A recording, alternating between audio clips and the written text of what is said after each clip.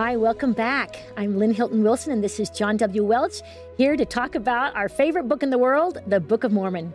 We're part of the Come Follow Me team with Scripture Central, and you can get all this information on either audio or visual, or there's handouts. You'll find the John W. Welch notes. We can attach them here, or you can dive into all these books that we'll give you. We hope to be able to strengthen your testimony and understanding of this fabulous book. We're starting today in 1 Nephi chapters 6 through 10. We are bridging Lehi and his family leaving, and now introducing the family of Ishmael and the vision of the Tree of Life. In chapter 6, right from the start, Nephi introduces his purpose in writing. Back in the beginning, in chapter 1, he talks about, I'm going to write to show you the tender mercies. But here in chapter 6, verse 4, it reads, "The fullness of mine intent is that I may persuade men to come unto God of Abraham and the God of Isaac and the God of Jacob and be saved." And as we mentioned last week, that's coming unto Christ.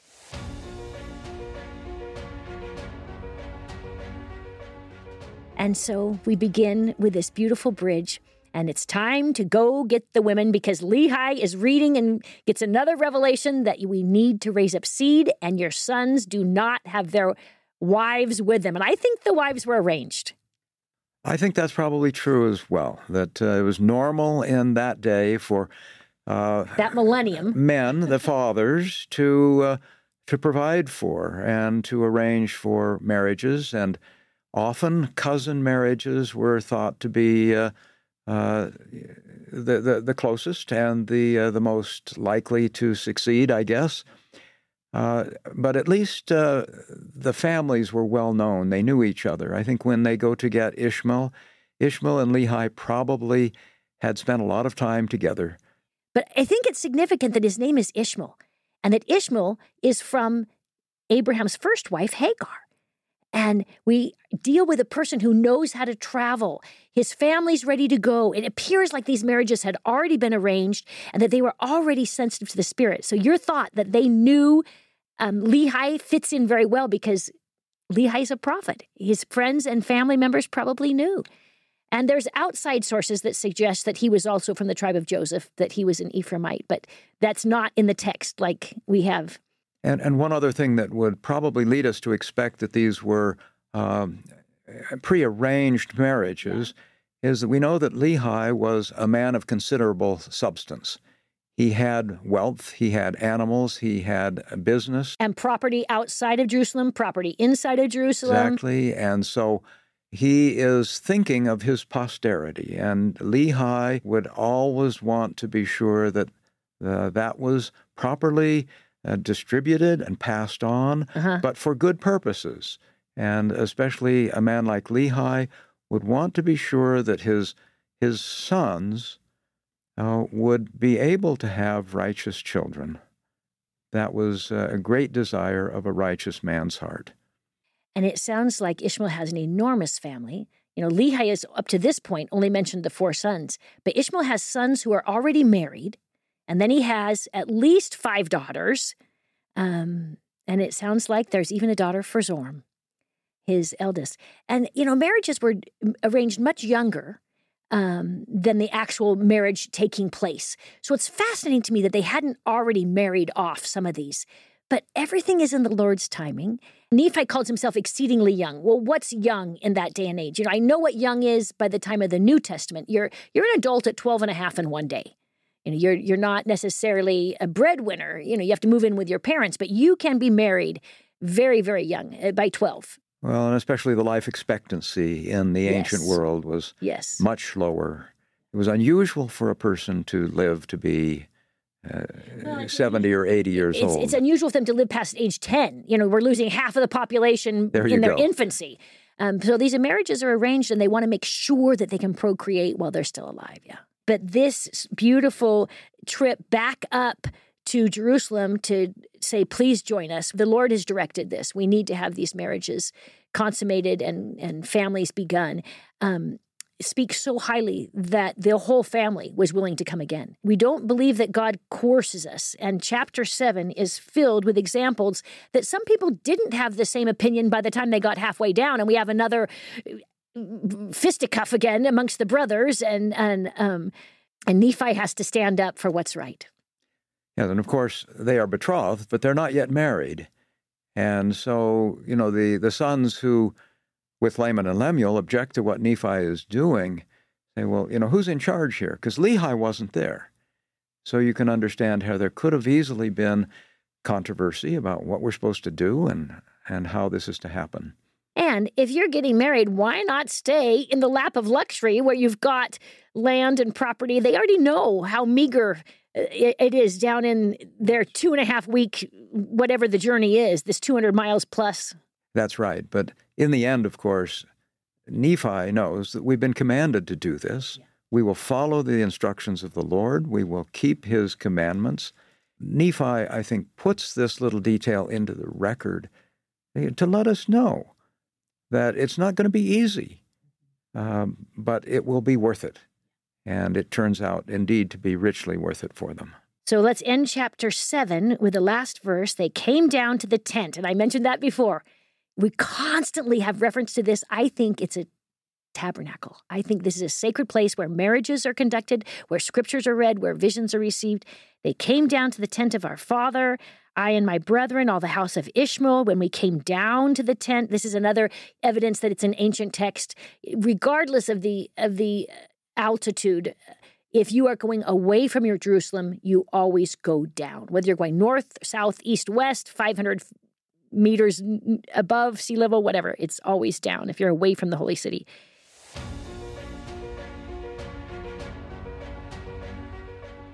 And then it says, once they get to the tent of their father, they did give thanks unto the Lord their God, and he did offer sacrifice and burnt offerings unto him.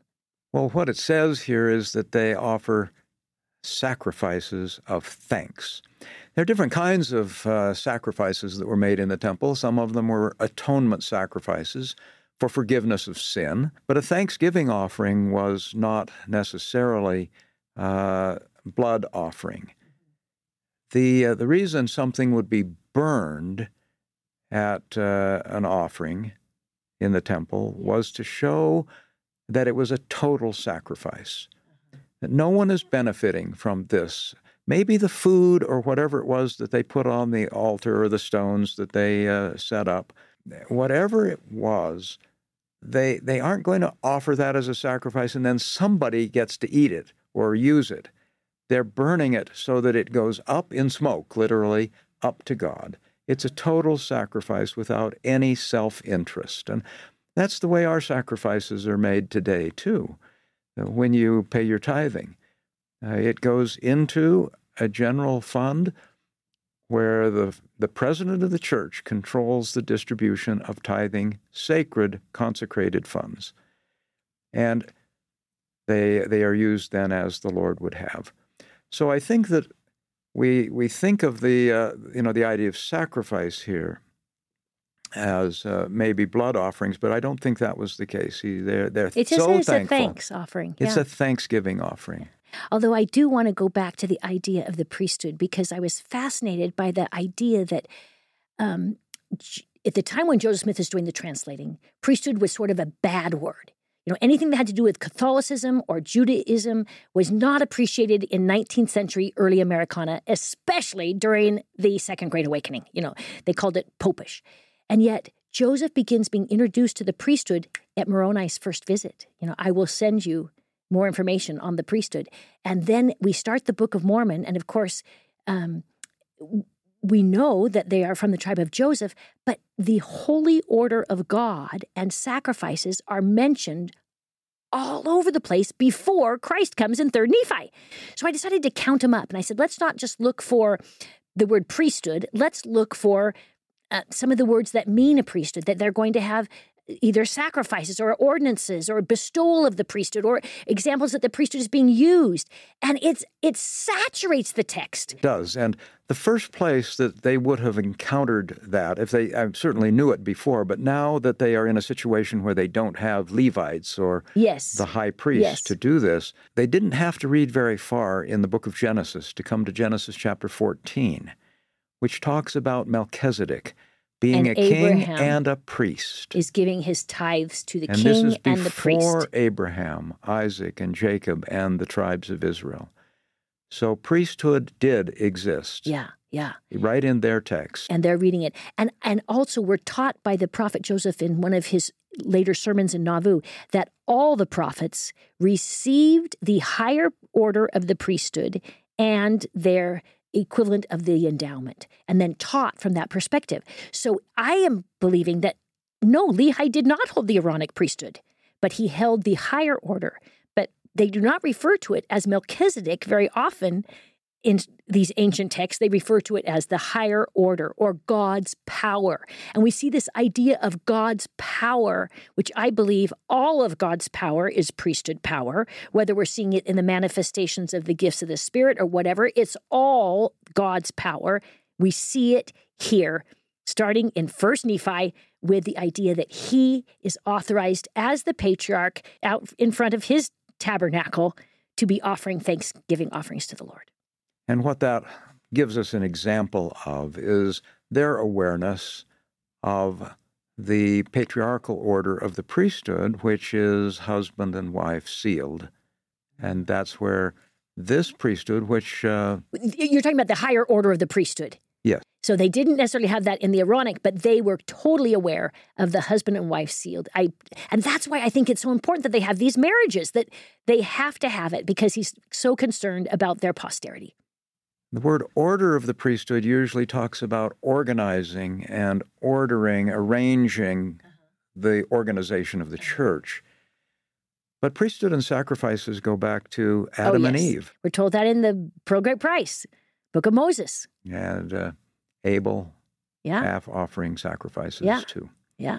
So finding those references so early in the book of Genesis on the brass plates would have given Lehi an understanding of his role as leading this people as prophet, priest, and king. And I think as Lehi is writing this down 30 years later, he is also following the pattern of the children of Israel and in their times when they also did the same thing. So we see a lot of continuity between the Exodus cycle of the Israelites and the Lehites. And one tiny detail that you look at, when you get to the end of Exodus chapter 20, it does talk about how the altar should be made as an altar of stones. And it has to be stones without being cut, right? Like field stones or something. For the original concept, and especially this is when the Israelites are in the wilderness, they would make an altar of a pile of stones. And they should not be cut with a chisel at all. Yeah, it has to be a field stone. And what we have here in the Book of Mormon is that Lehi does make an altar of stones. So you have the plural. Yeah. That's not that he's going to make a stone altar or a single one. No, but it's, again, this continuity. It is an ancient text. Joseph had no idea. There is evidence on every page of this great book. There you go.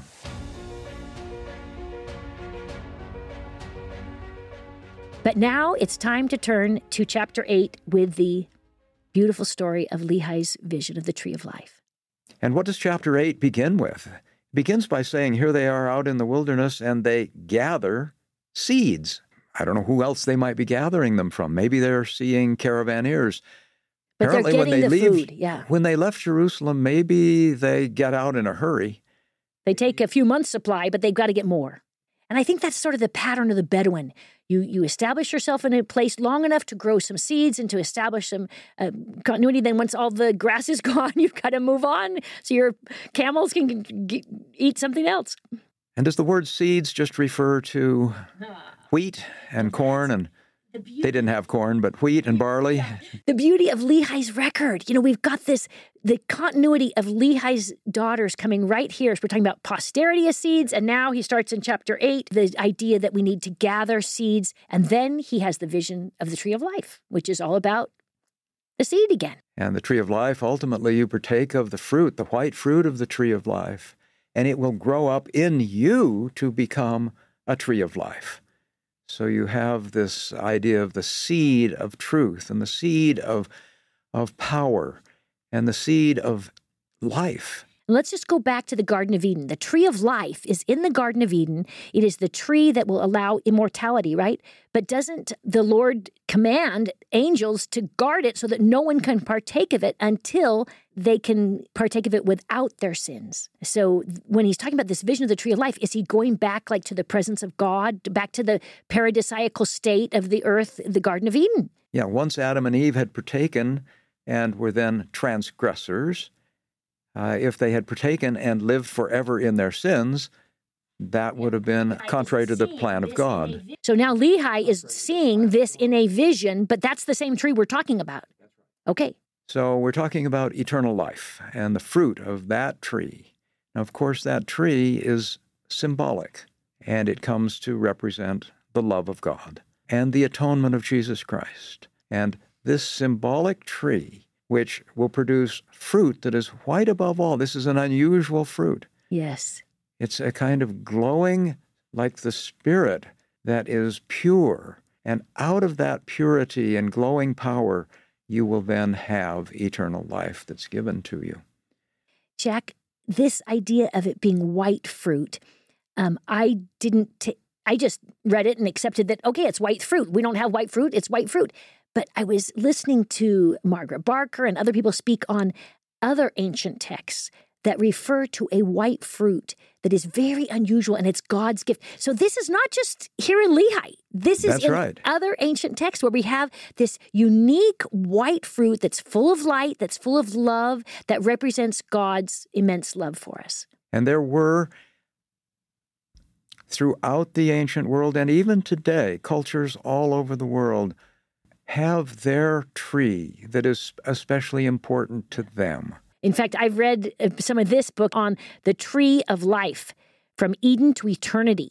There is so much to back up the historicity, the validity, the archaeological evidence of this story. It's just amazing, and this book is one of those.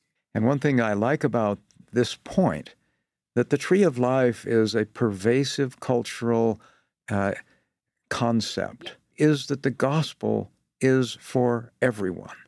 It is to all people. I didn't even know in Egypt the symbol of the lotus flower was a tree of life. You know, all these different cultures. And the date palm in Babylon is a tree of life. There's one in Japan, and there's one in Latin America. Tree of lives pop up everywhere. A lot of continuity, which means I think they had a similar source. You can ask people, as I have done, from all over the Pacific Rim. Oh. What is the tree of life? Do you have one in your culture? And what do they say? And people from Papua New Guinea, yeah, we have a tree. The coconut tree in Samoa. They all depend so much on the tree, especially the coconut tree in the islands. And that became their image of the tree of life. God is as good to them spiritually and eternally as this tree is to them physically and now. I want to go back to the rod. In chapter 8, verse 19, it says, I beheld a rod of iron, and it extended along the bank of the river, and it led to the tree by which I stood. Now, iron has been around for a long time by now, but it's still not very long. You know, they didn't have a lot of long iron. So I think this was interesting in his vision that he said, this was a rod that extended along the bank, that it's not what he's used to. You know, although we do know that there are steel bows, that metallurgy has come to quite a distance. In fact, I'm sure you remember, you and I went to a museum on metallurgy in 600 BC in France. How much metal they had found in Gaul, the nation of Gaul at that time. So we know that there's a lot of metal in the time of Nephi and Lehi, but this rod, we're told later on in Nephi's explanation what it represents, the words of God. But I also think that it's fascinating that he is given images from his day and age that then expand. And that's just how the Lord reveals things to us. He gives us something that we can understand, and then we are to grow from it. And I think that's interesting that the Word of God extends all the way to the banks of the filthy water. Yes. It's not just over in paradise somewhere. No, it is along, and the water is the wickedness of, And by clinging to the Word of God, we can get through. It will bring you to the tree of life. And when you get to the tree of life, some people look around and they get attracted by the taunting and the pride of the world. And they see people over in the great and spacious building having a great time, and they fall away. But there's something that people do who don't fall away. And it says particularly when they get to the tree, they fall down. They fall in humility. They fall in thankfulness. And Lehi had made a big point about the sacrifice of thankfulness, which opened up this dream. I think what he's telling us here is that gratitude is probably the most important virtue we can cultivate to help us. And President Nelson, as a physician, has talked about what being grateful will actually do physically, to you. Yeah. There's a chemical reaction that goes on. As a nurse, I can see it. Hope and gratitude. But before you leave the spacious building, back in chapter 8, verse 26, this is interesting. Not only does it represent the pride of the world, but he's organized this in beautiful parallels, as Nephi often does. And there's a small little chiasm in chapter 8 where you reverse the order of things. And he starts out with them pressing forward in verse 24. And they're clinging to the rod. I love his verbs tense. But then it says the center point here is the concern about you may let go because of the taunting of other people. And then he repeats it again and he goes back, and it's not a complete parallel, but he warns them that to come unto Christ, to partake of Christ's love, you have got to keep holding on to that rod, that word of God, whether it's the scriptures. And to me, part of pressing forward, holding on to the rod says it is your scripture study that will lead you to the love of God. That it is hearing the conference reports. It's the revelation that you receive. It's the words of forgiveness that come after our sincere repentance. It's those words that help us feel God's love. I love that. And you talk about holding onto the rod and holding the book. What does it mean to cling to? You're in a tempest. You're in a storm. You're holding on as the winds and the waves are rapping against you. That's right. I see Peter coming out of the water as the Lord grasped him. He's clinging to the Lord. Yeah, you don't just hold it gently. You do respectfully, but when you cling to something, you desperately hold on. When Christ attacks Satan, he quotes Scripture. And we can attack the satanic influences in our life by knowing and clinging to the Word of God.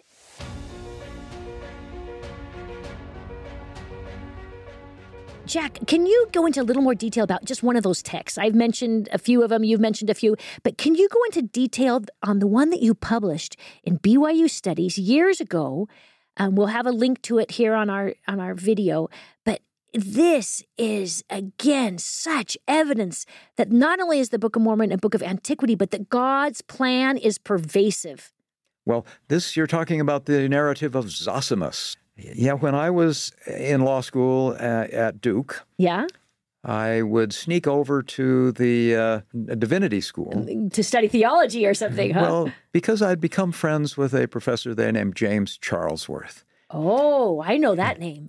His work as a young professor in those days, in the early 70s, was pulling together all of the apocryphal and pseudepigraphic works, Jewish and early Christian, and compiling them. They were eventually published in the 1980s. And one of these texts is called the Narrative of Zosimus. So in a seminar that I sat in on, he would have us working on drafts and just reading the text and trying to understand what this particular document is all about. And one of the questions he was always asking was, is this text a Jewish text or is it a Christian text? That would help situate the meaning of words in those texts. So he began this one day by introducing this narrative of Zosimus. What's the date on this text? What do they think it comes from? What's the handwriting or the... We have the narrative of Zosimus in many languages. It's in Ethiopic, it's in Old Church Slavonic, it's in Greek. The earliest ones are very early, but not before the time of Christ. Okay. But the story was widespread. Okay. as you pick it up and read it, you wonder, well, is this coming down through Christian hands or Jewish hands? Actually, there wasn't that much difference originally between some forms of Judaism and some forms of Christianity. Of course not. They come from the same source. As he gave us this, he said, well, let me just tell you a little bit about the story. So as you go read it for your homework, you can kind of figure it out. And as I've written it up here, let me just summarize this. According to the narrative of Zosimus, a righteous man named Zosimus, dwelling in a cave in a desert, prays to the Lord and obtains spiritual passage to a land of blessedness. In order to arrive at this land of promise, Zosimus must wander in the wilderness without knowing where he is being led. He is pushed to the point of exhaustion, but attains his destination by constant prayer and divine intervention. Zosimus at length arrives at the bank of an unfathomable river of water, covered by an impenetrable cloud of darkness. Interesting. You're beginning to catch the picture. And grabbing on to one of the branches of the tree, a rod that comes out of the mist, Zosimus is then transported in the spirit across the water, where he sits beneath this tree that the branch was connected with. And it was a beautiful tree, and he was eating its fruit, and life-sustaining water was flowing out of its roots.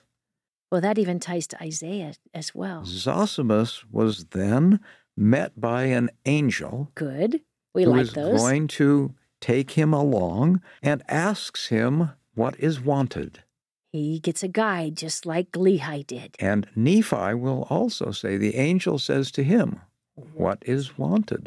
This is so interesting because, do you remember Joseph Smith's dad was a visionary man? Joseph Smith Sr. had 7 divine visions where they were all leading toward the restoration, but he never could open the chest and get it. He'd always wake up and things. But I think his second dream had parallels to not only say it again, Zosimus. Not only to Zosimus, but also to Lehi and Nephi's dream. But I see that this is not necessarily, Zosimus is not necessarily talking about Lehi. I think the same vision was given multiple times in different places because when Joseph Sr. saw it, it's a rope. It's not a rod of iron. And I just feel like, no, there's enough details to say God is giving this message on how do we feel God's love in our life? How do we feel Christ's love? Well, it's the tree of life. It's the atonement of Jesus Christ. We take his word and we are then... But this vision, just like the throne theophany we were talking about last week, that's in so many texts from Adam on down. And now we have similarities in this ancient text. Well, what did James Charles Wolfe say when you said, or did you say it? Well, what he stopped as, he was telling all of this, and, I'm getting pretty excited. I was just sitting just a couple seats down on his right, and he looked over at me. And he said, Jack, what do you see here that we don't see? Okay. And I said, well, there's more to the story that even gets more like Lehi's vision. But I just said, we have in the Book of Mormon a story that's fairly similar to this. And Professor Charlesworth later said, when you were talking, I thought you were levitating. Oh. He said, I was so excited. Oh, yeah. He then assigned all the students to go and write a paper on the narrative of Zosimus and what they made of it personally. Oh, so you were able to really study it in parallel with your text open. So the next week, I came to class with a list of, and just parallel, Zosimus, Lehi, and put the two, and they line up point after point. And that's what this article goes through and shows how closely these two texts work, down to the point that the angelic escort then shows Zosimus a vision and tells him of the future of the house of Israel. Zosimus was praying. He says, I'm here wanting to know the way of the life of blessedness. And the angel will then talk to him about eternal life and the principles that he needs to know. And he then says, oh, and by the way, let me also show you here, because there are some other people around this tree that the angel then brings up, and Zosimus is approached by them, and they say, well, who are you? And what are you doing here? Because nobody's supposed to know that we're over here. And Zosimus says, I was brought by the Spirit of the Lord. Okay. And they said, oh, and where did you come from? He said, I came from Jerusalem. They said, oh, okay, then we can talk to you. And in fact, they then bring out their records that they have written, and they say, we too have come from Jerusalem. And they tell the story of how they got there, and their history, it says, they kept engraved upon soft stone plates. That's in the narrative of Zosimus. This is the most amazing evidence. So I have heard people suggest, Joseph Smith is just telling the story from his dad's dreams that he heard as a child. But that has nothing to do with this. This is much more detailed. The Zosimus story then goes on to say how this group explained that they had been led by their father, escaped the destruction of Jerusalem at the time of Jeremiah, and how the nation had survived as scattered Israel. Wow. They were allowed to occupy this paradise only because of their righteousness. And if they didn't remain righteous, they would lose it. Their religion was based upon prayer, chastity, and receiving knowledge of the wickedness of the outside world by revelation. Now, this is a text that was not known in the Western world until the 1880s. That's the first time it was translated into English. Wow. So but it is following an ancient pattern. Yes, there were many prophets, many people led by God. And in fact, he tells us that in 3rd Nephi. I will go visit other tribes. The world is filled with people who had the truth at one time. What a powerful connection. And when I came back that next week and showed and told everyone, here's Lehi, here's this, we had quite a discussion about that. The class then had a discussion about, well, is the book Jewish or is it Christian? Uh-huh. And what about the Book of Mormon? Is it Jewish or is it Christian? And we got into some very interesting wide-angled discussions. It's both. Just before the class was dismissed, Professor Charlesworth actually said, well, as you are thinking about where the narrative of Zosimus came from, you might think, where does the Book of Mormon come from? Good for the professor. As a graduate student challenge. Yeah. And there was a little kicking this around. The solution that seemed to carry the day was that Joseph Smith must have been a reincarnated Jewish monk. I'll stick with the Moroni story. Thank you. One of the students came up to me afterwards and I said, I find it easier to believe Joseph Smith's Moroni story than that. Okay, you said the same thing. But he was the one who had always been really kind of snide. And, anytime any Book of Mormon or LDS kind of comment came up, he'd kind of, give you a jab. Dismiss it and things like that. He was the only one who came up and said, I'd like a copy of the Book of Mormon. Oh, wow.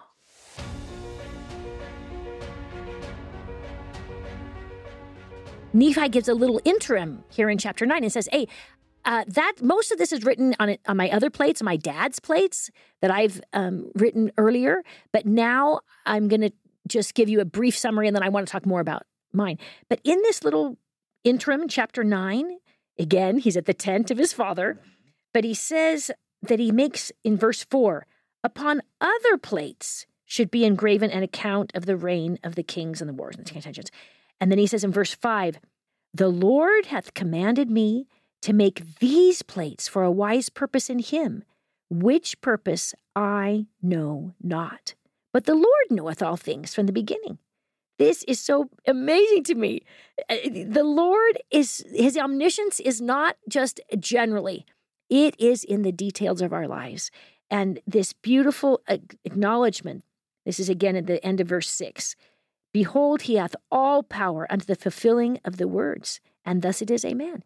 And the fact that Nephi was willing to go through all the effort of finding more ore and beating it out and purifying it and dipping it into their acidic, however they're doing their refining, It's so much work to rewrite this stuff. And aren't we grateful for the small plates? After the loss of the 116 pages, this was prophesied right here. Well, Lynn, here in chapter 9, we do find this expression that Nephi has to sort of justify, why am I going to all the trouble of writing now this smaller version or a different version? It's kind of presumptuous of him to say, I'm now going to write the book of Nephi to take the place of the book of Lehi.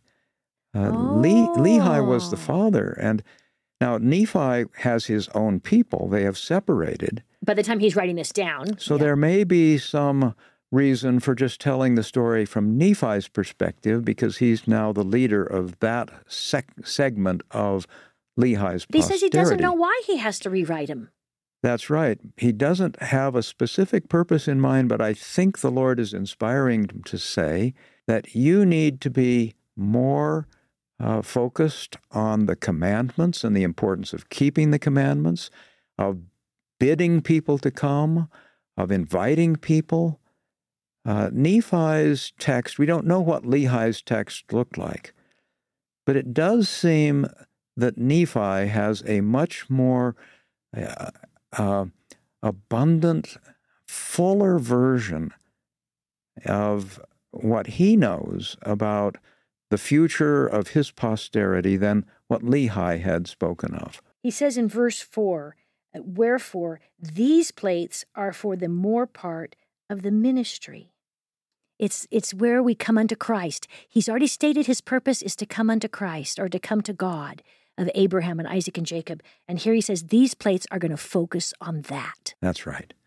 And so presumably Lehi's record had focused more on the wars, the details, the history. He says the wars and the history and the condition, yeah.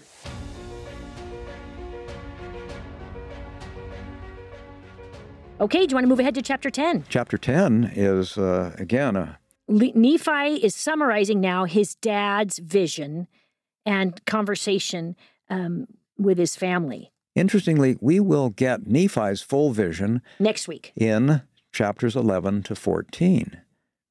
And knowing that, he can now summarize the various points that Lehi had also known about. Without going into great detail. Yeah. That's chapter 10.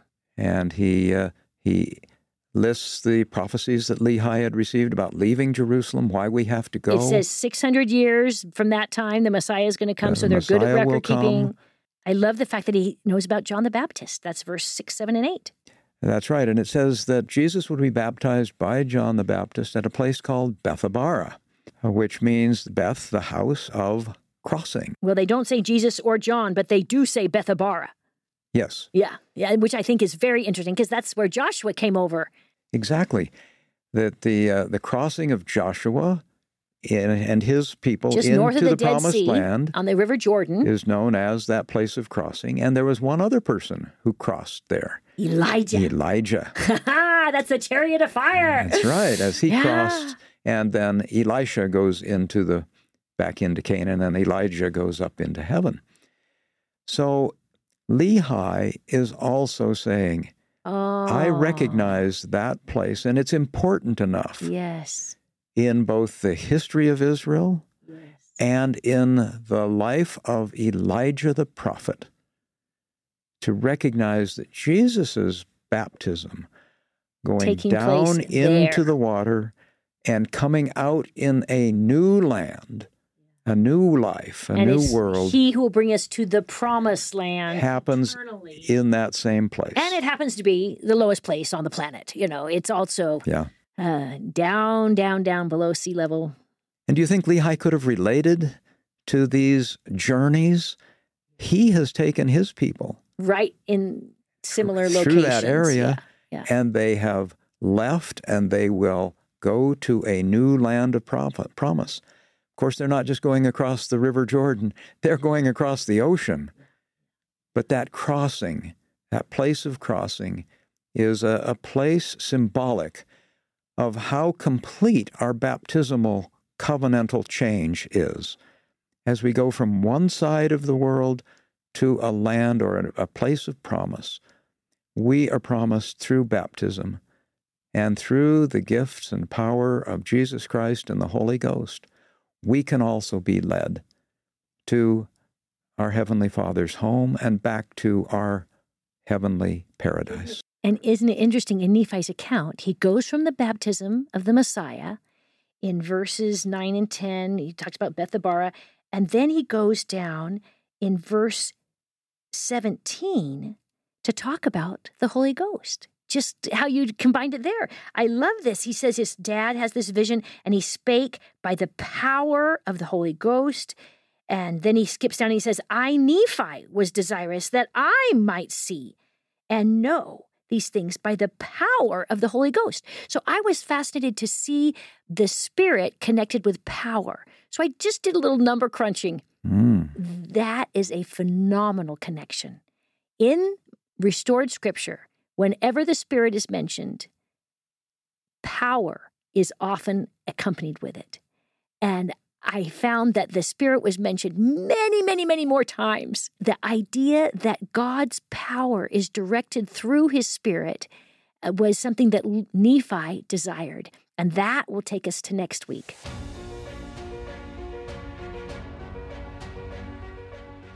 But before we start Nephi's vision next week, I would just like to testify that I believe that the power of the Holy Ghost can witness to all of us that Jesus is the Christ, and that the Book of Mormon is a source to come unto Christ. And it was written for that very purpose. And if we prayerfully seek His Spirit, the Spirit of God can be accompanied by power in our lives.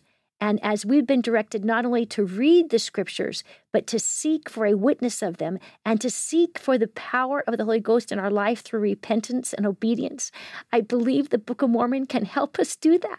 I think that's why we have it. I think it's that iron rod that can take us to feel of God's love. And as long as we know of God's love, everything else can work out. Thank you, Lynn. That was really beautiful. There are so many takeaways that we can take out of this lesson. What are your favorite takeaways? What do you see speaking to you in the words or in the actions and all these details that you can take and put into practice in your life? The Spirit is power, and the Spirit will move us. But without our action, without doing, all of that power is kind of like power going through an electric wire, but without ever connecting to the appliance, you might say. No electricity. We got to have the We are the appliance, meaning we apply the power. I love it. And so we apply these Scriptures in our lives as we keep the commandments.